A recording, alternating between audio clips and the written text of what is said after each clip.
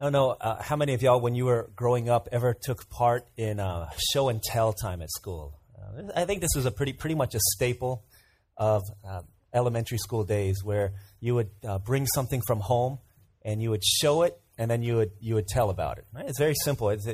Basically it is what it says it is. It's show and tell. And I remember I used to like show and tell time when I was sitting in the classroom watching somebody else do it, but I dreaded going up there to give a presentation. And in every class, we had to do at least one time of show and tell. And so I remember going up one time after my family had recently bought a VCR. And I know you guys are like, what the heck is a VCR? VCR stands for a video cassette recorder.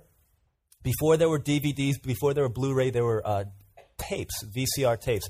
And what a VCR did was you could record and play back things that you watch on TV. It is back then it was high tech. Very cool stuff. And so when I was probably about, second grade or so, my family bought a VCR, and I had to do show and tell. So I remember I went up there and I said 3 sentences. My family just got a VCR. We recorded the Grammy Awards. I cannot wait to watch it on my new VCR. And I sat down. I don't think anyone in my class that day ran home to their parents and said, "Oh my gosh, Mom and Dad, we got to buy a VCR because this kid, David Kim, talked about his VCR and how they recorded the Grammys, and he's going to watch it, and it got me so excited. Can we get one, please?" I don't think anyone said that, because it was completely unenthusiastic showing and telling. But here's the cool thing about show and tell is when you do it right, it makes the people who are listening and watching want the very product or the very thing that you're talking about. So someone comes up and they've got this like brand new Transformers toy, and they're talking about, and they're showing you all of the things that it does, and you run home and you're like, "Man, Mom, I need to get that Transformer toy." Or they've got this this new baseball card set that's come out, and back then I was in love with baseball cards. That they would show these baseball cards, and I didn't run home and to my mom and try and buy them, but I tried to steal them from this kid, and I was like, "Man, if I could only have these things," because they showed and they told in such a way that it made me want to have it. This is what good showing and telling does. We've got Resurrection Sunday coming up in a couple weeks, and it's usually Easter and Christmas are the 2 Sundays out of the year where the church is most filled with guests. And I want to talk about this idea of showing and telling in such a way that Jesus said when we show forth the gospel and you tell forth the gospel, it becomes a powerful witness for people, and it makes people say, "I want to have what they've got." And so the question is, has there been a time recently where somebody looked at our lives and said, "Man, I really want what they've got. I know that there's something different about them. I know they go to church. I know that it's Jesus. And because of Jesus, their life is different. And I want what they've got." Because this idea of showing and telling, not just telling or not just showing, but showing and telling is Jesus' prescribed means of communicating the gospel to people. So I want to talk about that for a couple weeks. Real simple stuff. Today, I want to look into John chapter 1 and just share a story from the life of a dude named Philip and his buddy Nathaniel. Philip is really cool because this comes in this context, John chapter 1, where John talks about Jesus coming as God himself incarnate, coming into our neighborhood and living in our earth, living in our world. And then it fast forwards about 30 years. Jesus is about 30 years old, and he's calling his first followers to come after him and to be part of his group of people that he would use and train and teach to go forth and to transform the world. And so in this, we're going to see the calling of Jesus' first few people. John chapter 1, verses 43 through 51. This is God's word. The next day, Jesus decided to leave for Galilee. Finding Philip, he said to him, "Follow me." Philip, like Andrew and Peter, was from the town of Bethsaida. Philip found Nathanael and told him, "We found the one Moses wrote about in the law, and about whom the prophets also wrote, Jesus of Nazareth, the son of Joseph." "Nazareth? Can anything good come from there?" Nathanael asked. "Come and see," said Philip. When Jesus saw Nathanael approaching, he said of him, "Here's a true Israelite, in whom there is nothing false." "How do you know me?" Nathanael asked. Jesus answered, I saw you while you were still under the fig tree before Philip called you. Then Nathanael declared, Rabbi, you are the Son of God. You are the King of Israel. Jesus said, you believe because I told you I saw you under the fig tree? You shall see greater things than that. He then added, I tell you the truth. You shall see heaven open and the angels of God ascending and descending on the Son of Man. It's God's word. This is really cool. Again, be real simple today. Philip, one of Jesus' first disciples. Right, so Jesus calls Andrew. Andrew runs and he gets Peter. And then he goes to the next person and he moves on. And so this is where we pick up in verse 43. The first thing that I want to communicate as we offer this hope of Christ, as we seek to show and tell the gospel of Jesus Christ, the first thing that is essential that Philip had, that we see in him, was that he had experienced grace. Okay? What in the world does that mean? He'd experienced grace. In verse 43, it says, the next day after Jesus calls Andrew and Simon Peter, Jesus decided to leave for Galilee. Finding Philip, he said to him, follow me. And then verse 44, Philip, like Andrew and Peter, was from the town of Bethsaida. Two things that are very curious here that commentators talk about. In verse 43, it says, finding Philip. Okay, this is pretty cool. It doesn't say Philip found Jesus, but it says Jesus found Philip. There's the first thing. The second thing that we see here, verse 44, Philip, like Andrew and Peter, the first disciples, was from the town of Bethsaida. This is something that commentators have kind of talked about and wrote about. They said, if Andrew, okay, so here's Andrew first. Jesus calls Andrew, and then it says in verse 41, the first thing Andrew did was to find his brother Simon and tell him, we found the Messiah that is the Christ, and he brought him to Jesus. Here's what Andrew's saying. He's saying, I found the fulfillment of the hopes and the dreams of the ages. I have found the one that all of the law and the prophets had written about. This is the one that we've been waiting for. And I found him. The most important person in all of history, the most important person that you and I will ever meet has come. And so Peter, come and see him. So the question that kind of baffles these commentators is it says in verse 44, Philip, like Andrew and Peter, was from the town of Bethsaida. They knew each other. But why didn't Andrew get Philip also? It's very interesting because that's the kind of guy Philip was. Some folks would write that Philip is the kind of guy, in every group of friends, he's like this. He's the invisible one. In other places, it would say that Philip was a little bit smart, but he's also very quiet. He's really shy. Like in a group of a bunch of people going around in a small group discussion, he would never say anything. That was Philip, kind of the invisible person, the forgotten person. The kind of person, a bunch of y'all are going to go to, New Smyrna Beach, right? So you create a Facebook event just to see who's going to go, and they can invite other people. And so the time of your trip to the beach comes. And so that morning, before you leave for the meeting point, you look in the Facebook event and you see 10 people. All right, 10 people. And you look through the names. You're like, all right, this is very cool. And so you get to the meeting place. Say you're meeting at church. So you come to church and you meet. It's supposed to meet at 9 o'clock. It's 9:15, and 9 people are here. So you're looking around. You're like, okay, everyone's here, right? Everyone's here? You're like, no. How many people are supposed to be here? Oh, there's supposed to be 10. How many are here right now? There's 9. And everyone is like, who's missing? So you're like, he's here, he's here. He's here, she's here, she's here. I think that's it. I think you must have mistakenly looked at the Facebook event. No. It legitimately said 10 attending. And who's that last one? And then 9:20, somebody comes in the parking lot. And you're like, oh, Philip. It's Philip. I totally forgot about, how can we forget Philip? And so Philip comes rolling in. That's just who Philip was. You go on a mission trip. You've got 8 people on the mission team. And every time people are like, hey, how many people are going to Saudi Arabia this year? Oh, we've got 8 people. Who are they? John and Jack and Jill and Albert and Daniel and Hannah and Stephan and who's the other one? Did I say Stephan already? Yeah, you said how many? That's 7. Man, who's the 8th one? Okay, there's John and Jack and Jill and Albert and Daniel and Joshua. Who's missing? Stephan. Oh, Philip. It was Philip. Philip was the one who's always the forgotten one. And they're always forgetting Philip. And so here's Andrew.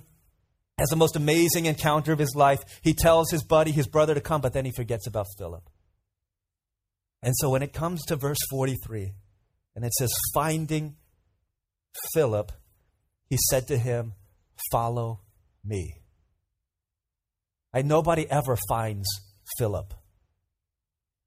There was nothing great about Philip.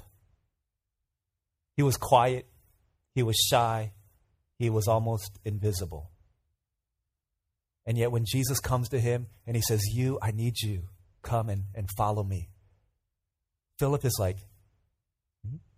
Or maybe he's shy. Me? You talking to me? Just me? Really? Me follow you? Jesus? Okay. And he follows him. And he's filled with this encounter of grace that he understood this not because I'm good. It's not because I'm smart. It's not because of anything good in me. But Jesus just came and he found me and he said, follow me. And Philip came and he went. And he tasted and experienced grace that day. Amazing grace Christ gave that day. And Philip is like, dude, I'm going to follow you. I'll follow you wherever you go. Because he knew that he knew that in a worldly sense, he wasn't supposed to be there. I don't know if you've heard this story or read this book called A Father's Letters to a Son or something like that, written by a guy named Daniel Taylor. In this letter, in this book of letters, he's writing to his young children. And this great letter that he writes, and I'm not gonna read it, but I'll just the long and short of it is he talks about how when he was in 6th grade, he was a stud. Right? And in 6th grade, I was kind of like that also, just real popular, athletic, smart, good. Actually, it wasn't me. I was a nerd. Olivia still says I'm a nerd right now. She's like, look at your glasses. But anyways, this guy Dan was not a nerd. He was the real deal. He was smart. He was good looking. He was athletic. Like all the kids wanted to hang out with him. When they had time for recess, everybody wanted to play with Dan. And so 6th grade Dan. One of the things you do in 6th grade, I don't know if you remember doing this. I remember actually vividly doing this in 6th grade also. You did a thing called square dance. Y'all remember that? You have to like do-si-do and spin your partner around the thing and all this stuff. So they do this thing called square dance. And the way they do it, they'd have all the guys lined up in a row. And then they would have against the wall. And then they would have all the girls sit in their seat. And then one by one, the guys would pick their dance partner. This is atrocious, right? So he's writing this letter to his son. He's like, imagine no guy wanted to do this. No guy wanted to choose who their dance partner was going to be. But imagine being a girl. Imagine being a girl. I'm wondering, when am I going to get picked? Am I going to get picked? Thinking about the people who get chosen before you and wondering, are they better than me? Or think about the people who have to wait until the very end and they never get picked. And then as he's writing this letter, he says, think about Mary. Okay, so this is girl Mary in a 6th grade class. There was nothing really that great about Mary. She was nice, but in 6th grade, being nice is not really enough. In those days, at least. She was nice, but she wasn't smart, and she wasn't pretty. She wasn't, didn't have the look of a model, and she wasn't athletic at all. In fact, she had this this disease, this illness when she was a child that crippled her, so that she walked with a limp, and one of her arms could never straighten. And so this was Mary. So here's Dan. He says he has this assistant teacher who really liked him and saw that he was a good apple, but also realized that he had a thing or two to learn.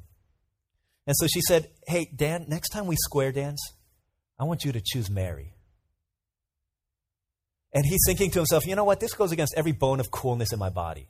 There's no way I'm going to choose Mary. Everyone they're going to make fun of me. I have accumulated all of this coolness credit, and to use it all on Mary is not worth it. But then she dropped the bombshell and she said, that's what Jesus would do. And you bring Jesus in the question, you've got to obey, right? So he's got this tension. He's like, what am I going to do? So he prayed to God and said, God, if you really love me, then you'll let me choose last. Because if I choose last, I can still choose Mary, and there'll be no cost to my reputation. So as God would have it, that day Dan was first in line. And so in his mind, he's wrestling. Right? There's the cool kids, and then there's my teacher. There's the cool kids, and then there's Jesus. There's the cool kids, and then there's Mary. He said, in that moment, time froze. And he said he could almost not even control his mouth as these words came out. It was like slow motion. And The teacher said, Dan, it's your turn to choose. And he said, I choose Mary. He looked at all these girls, right? Some of them were looking at him, smiling, right? Fluttering their eyelids, or like Korean girls do this. Choose me, right? He looked at Mary, and Mary was kind of half turned away from everybody else with her head facing the table. And when he chose Mary, he said her face just beamed. Like this flush of red just came over her face. He said it was a combination of sheer delight, of embarrassment, of complete surprise. He said, I don't know what was going on, but one of the things that I saw in that place was the look of the most genuine delight that I've ever seen in my life. And she had this huge smile, and she walked up with her limp, and she put her arm in his, and he said she walked like a princess, walking with me that day, being the first one chosen.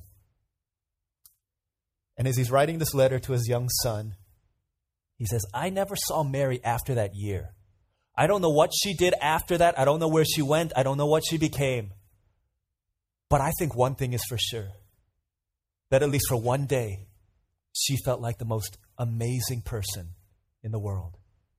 And I gave her the most unforgettable day of her life.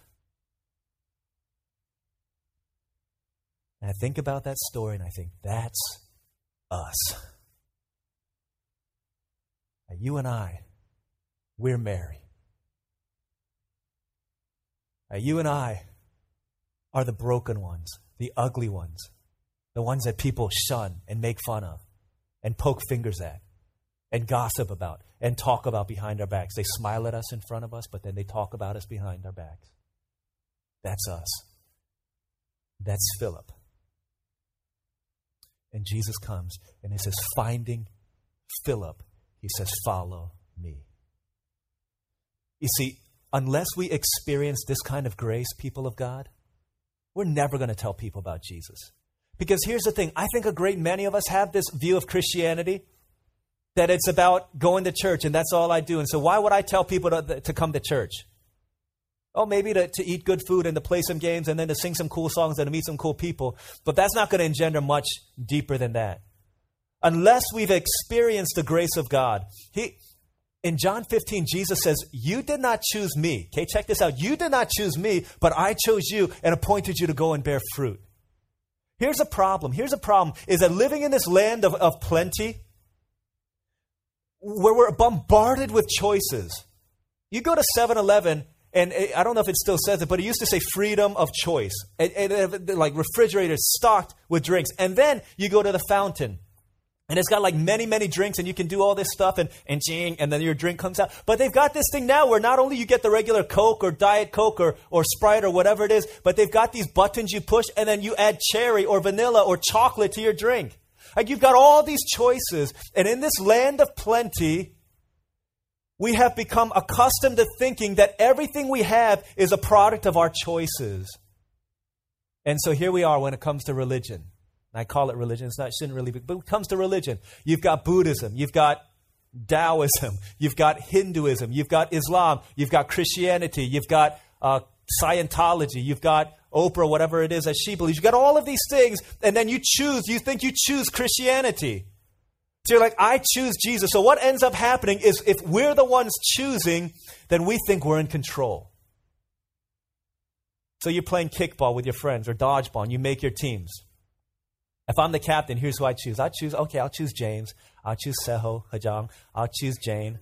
I'll choose Pastor Albert. These are people on my team. And if they don't do well, what do? I can kick them off my team. Why? Because I chose them. If they don't do well, I can yell at them. I can say, what's wrong with you? You were my number one draft pick. Why can't you perform? I want to get rid of you. And so it is in our relationship with God. So many times we feel like I chose God. And if God, you're not performing for me, then what's wrong with you? Don't you know, God, I could have chosen Allah, but I chose you. I could have chose that big belly Buddha that sits in the Thai restaurant on 50. I could have chose him, but I chose you. I chose you, God. I didn't need to choose you. Why aren't you pulling through for me? I've been praying for 5 years. How come I haven't gotten this yet? God, I've been doing this, and why is it that person does better than me? And why? God, why? And we ask these questions as if God owes us something. As if we're the ones who chose God. Like God of the universe who created this world, and here's like tiny us in the middle of 7 billion people, and we think God should be at our beck and call. Because we think somehow that we chose God. Just finding Philip. St. Augustine says there would be no way that we would choose God if he had not chosen us first. There'd be no way that we would seek after God if he had not sought after us first.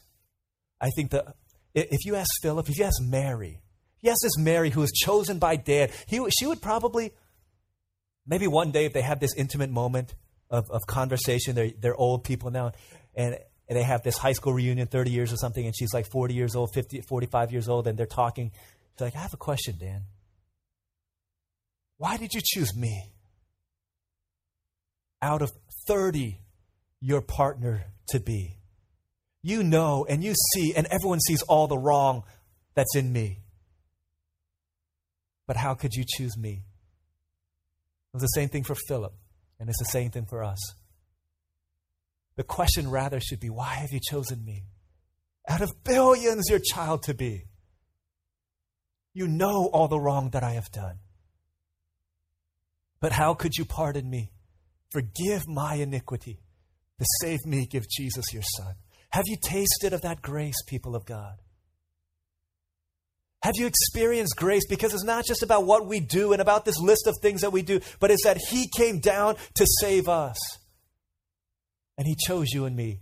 And we need to have experienced grace if we're going to tell others about this grace. The second thing that we see is not only do we have to experience grace, but grace causes us to be excited about Christ, excited for Christ, excited about Christ. Verse 45. The very next thing that he did, Philip found Nathanael and told him, we have found the one Moses wrote about in the law and about whom the prophets also wrote, Jesus of Nazareth, the son of Joseph. We found him. And he goes and he tells Nathanael, here's a cool thing about Philip. Not only did Philip become a disciple, but he brought Nathanael to come and be a disciple as well. And isn't that what you want to do? But it doesn't happen without an excitement for Christ, right? Because we experience grace. You think Mary ever stopped talking about that day when Dan Taylor, the stud muffin of the 6th grade, chose me first out of everyone else to be his partner? Grace amazes, excitement fills, and we go and we tell.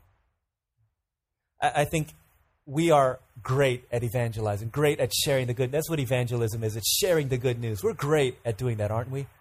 It's satisfied customers who are the best evangelists for anything, who are the best propagators of good news, the best proponents of good news. I don't hide my love for infomercials. I think they're really exciting. It's like, one of them is like, they make things so easy. Have you seen the magic bullet, right? It says in 3 seconds you could have the most amazing homemade salsa. And they push it. It's like 1 second. It's like cheese and tomatoes and all this other stuff. 1 second, 2 seconds, and then bang, and they count to 3, and it's like 5 second, 3rd second. But for a long 3 seconds, they make it seem so easy. And everything is so simple when it comes to these infomercials. I think the thing I love about infomercials is they make everything so easy.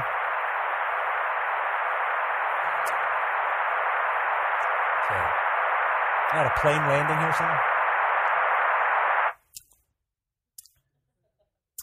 You have now reached your final destination. Okay, good. They make everything so easy, but at the same time, it's also so cheesy.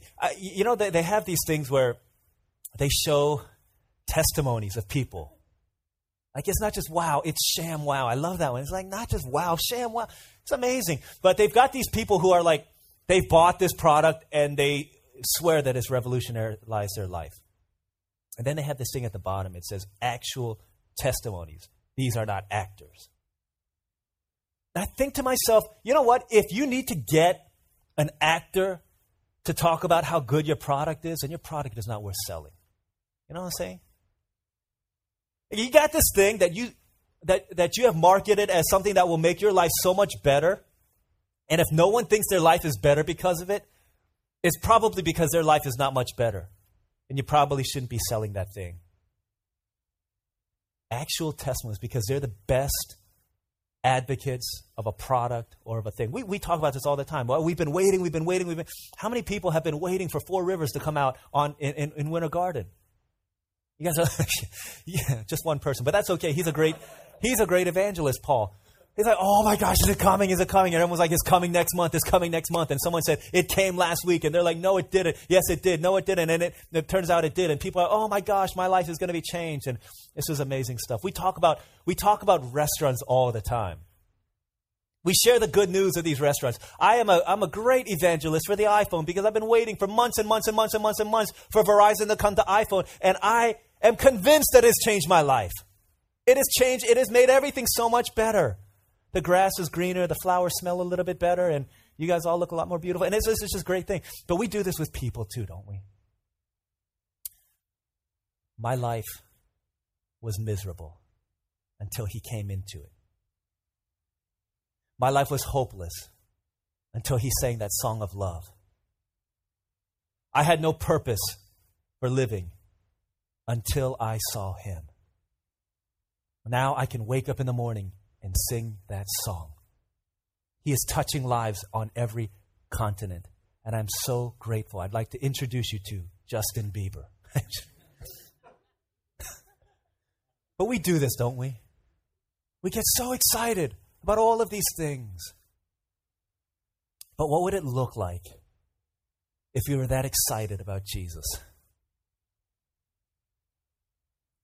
And what would it look like if you were that passionate about telling people about the one who has saved our soul? The one who came down to find us, let us out of death?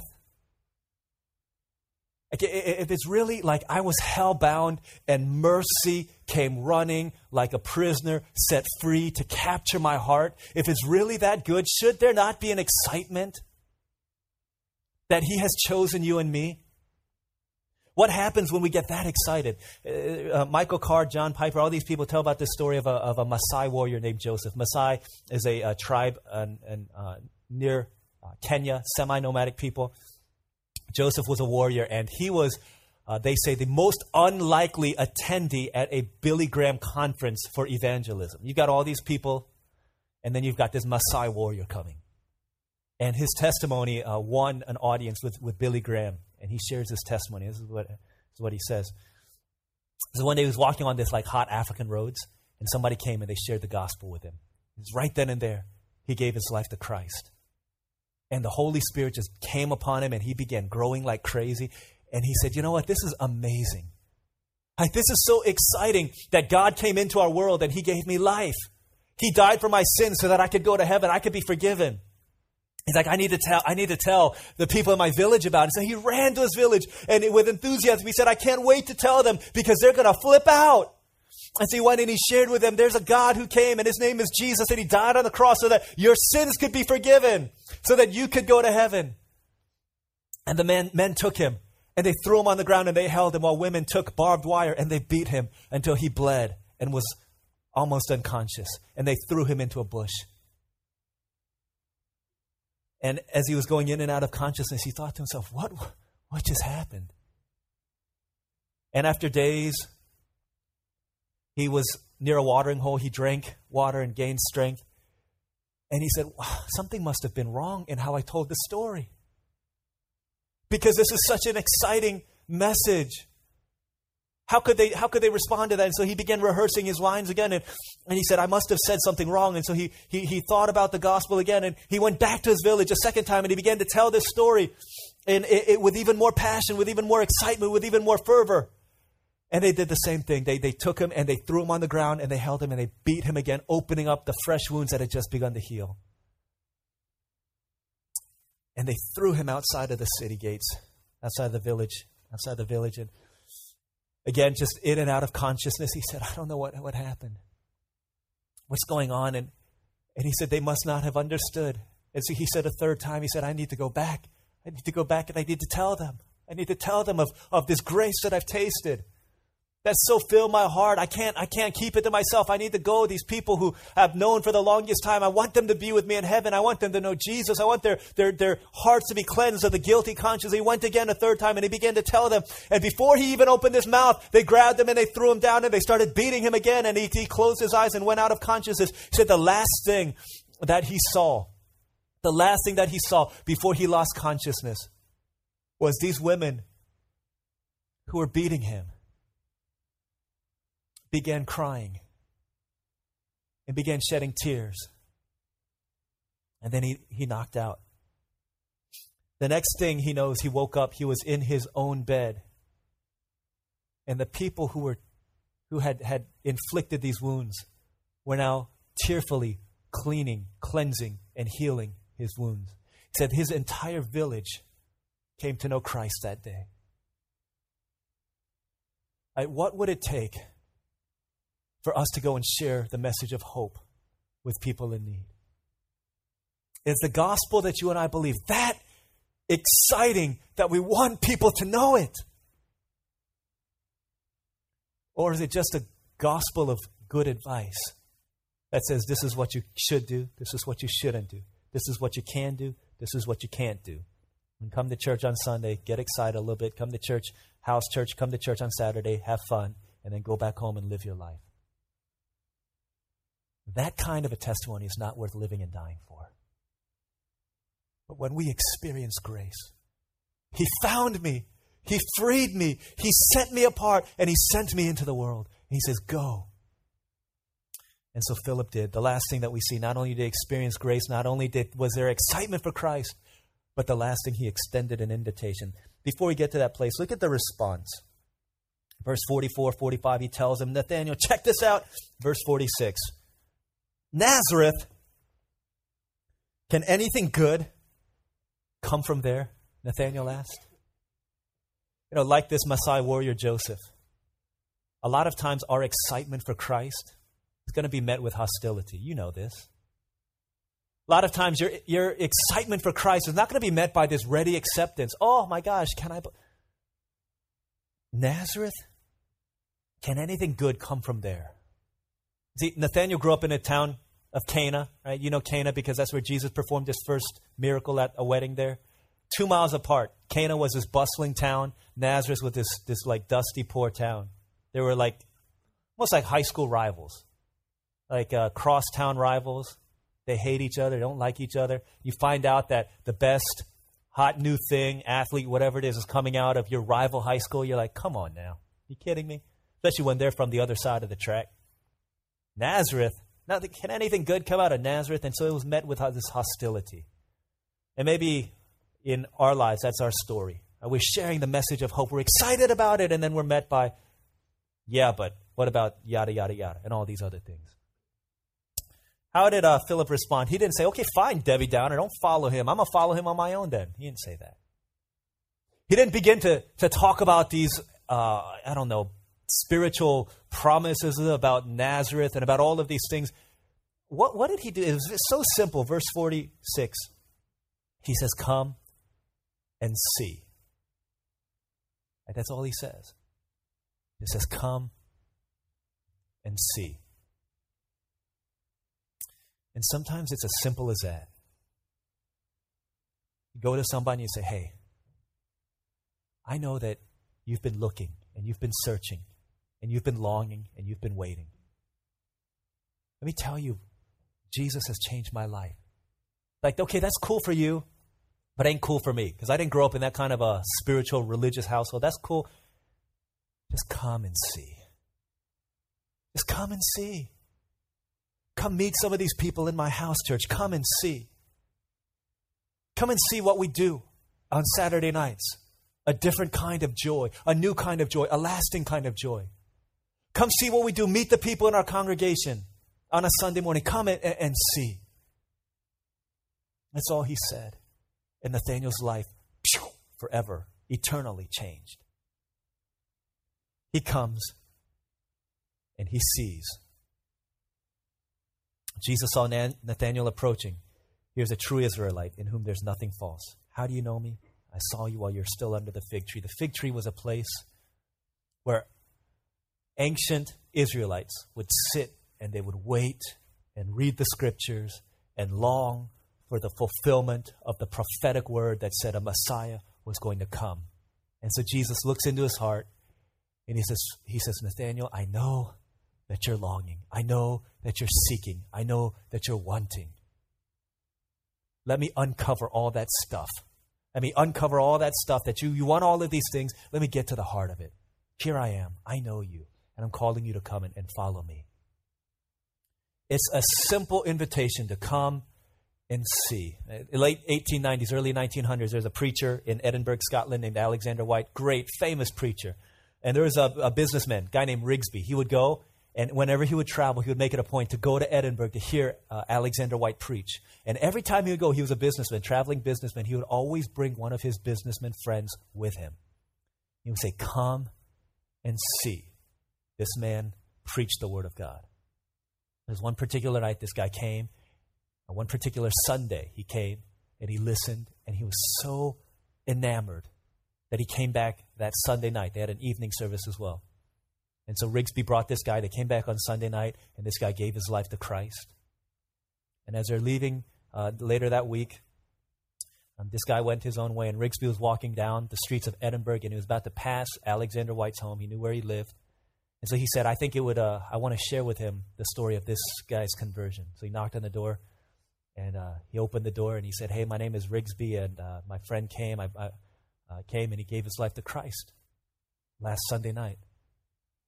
And Alexander White looked at me and he said, oh, you're Rigsby. He's like, I've been wanting to meet you. And he ran into a study. He brought back this stack of letters. Brought this stack of letters, and it was written by people who had given their lives to Christ through the preaching ministry of Alexander White. And he said, every single one of these people mentioned your name, that you brought them to my church. And because you brought them, they came and they saw, and their lives have been changed because of grace. He said, thank you for partnering in the work of the ministry with me, because your reward will be great on the other side. It's that simple. Just come and see. Come and see. And so Jesus tells them all of these things, and then he says, you know what? Nathanael says, you are who you say you are. I want to follow you. And Jesus says this crazy passage. He says, here's a true Israelite in whom there's nothing false. Obviously hearkening his mind back to Jacob in the Old Testament. Jacob, who was named Israel, who was all about being false and being deceitful. And then he mentions something in verse 51. He then added, it's kind of like, let me just throw this on at the end. I tell you the truth, which means, hey, listen to this. Amen, amen. You shall see heaven open and the angels of God ascending and descending on the Son of Man. You remember that Jacob had this dream, laid down on a rock, and he had this dream of a heavens opening up and Jacob's ladder coming down and angels ascending and descending on this stairway to heaven. Here's what Jesus is saying. Nathanael, check this out. You think you know me because of all these things, but I'm going to tell you a little something. I'm going to tell you something. Greater things you'll see, here's what you're going to see. That you're looking face to face and locking eyes with the stairway to heaven. You'll see angels ascending and descending on the Son of Man. That's me. I'm the stairway to heaven. You guys think that you can work your way up there and that you choose me and that because of something that you've done you can get up there? He's saying, no. The angels are ascending and descending on the Son of Man because Jesus is the one who came down from heaven to where we are to be the bridge so that we could get up there, and then he's the one who takes us up there as well. It's like the guy say, I've never seen Tangled, but I know the story of Rapunzel. The guy's down at the bottom and he wants to get up to the top, but he can't. So he says, Rapunzel, Rapunzel, let down your hair. She lets down her hair, and so he gets up because of her who came down. Jesus saying, Nathanael, that's me. Before there was Tangled, there was Jesus. I came down to save you, to be the stairway to heaven, and to take you up to that place. And Jesus is saying, this is what I've done.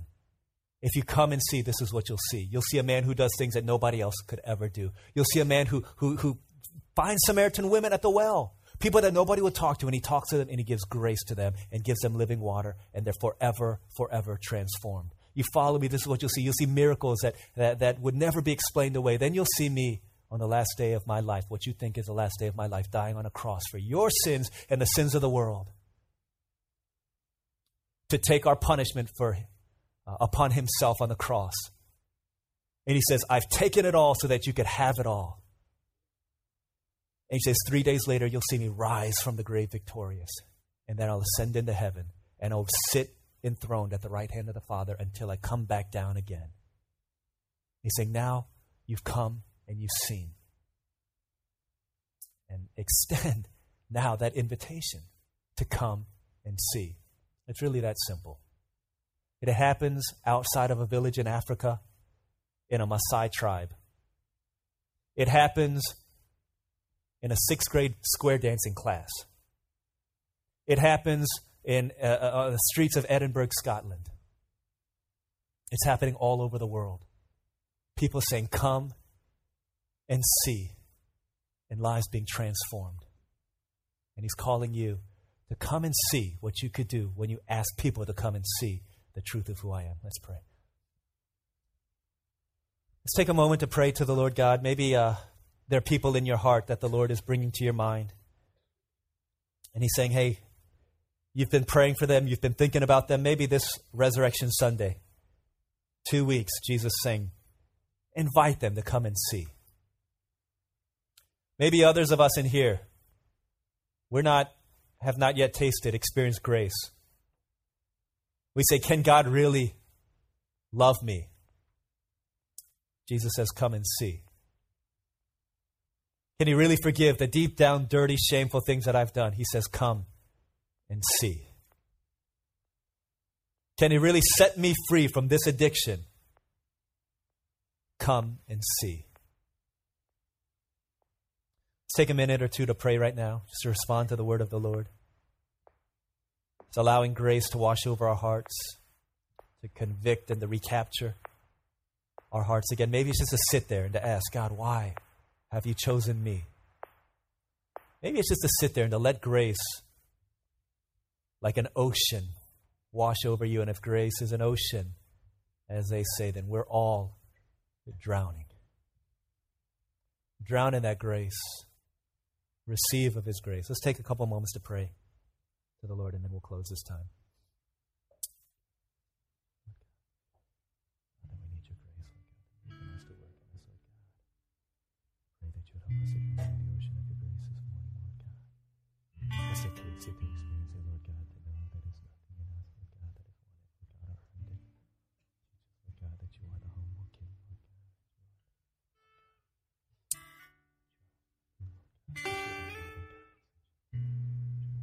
Lord God, that you are the humble King, Lord God.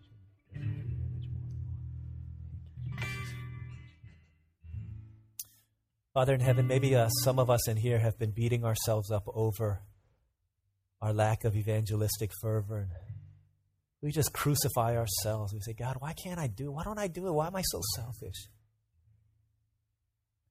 Father, for those in here like that, would you wash over them and speak a special message of grace and tell them that you need to taste it before you can talk about it.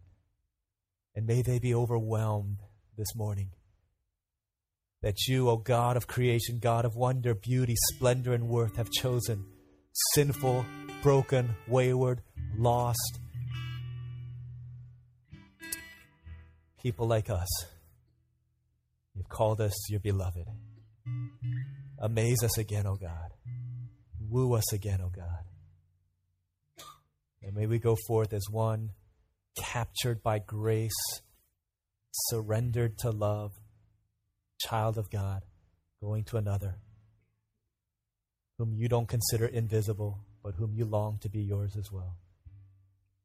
So help us to come and see, and then help us to call others to come and see. We thank you, we love you, and we pray in Christ's name. Amen.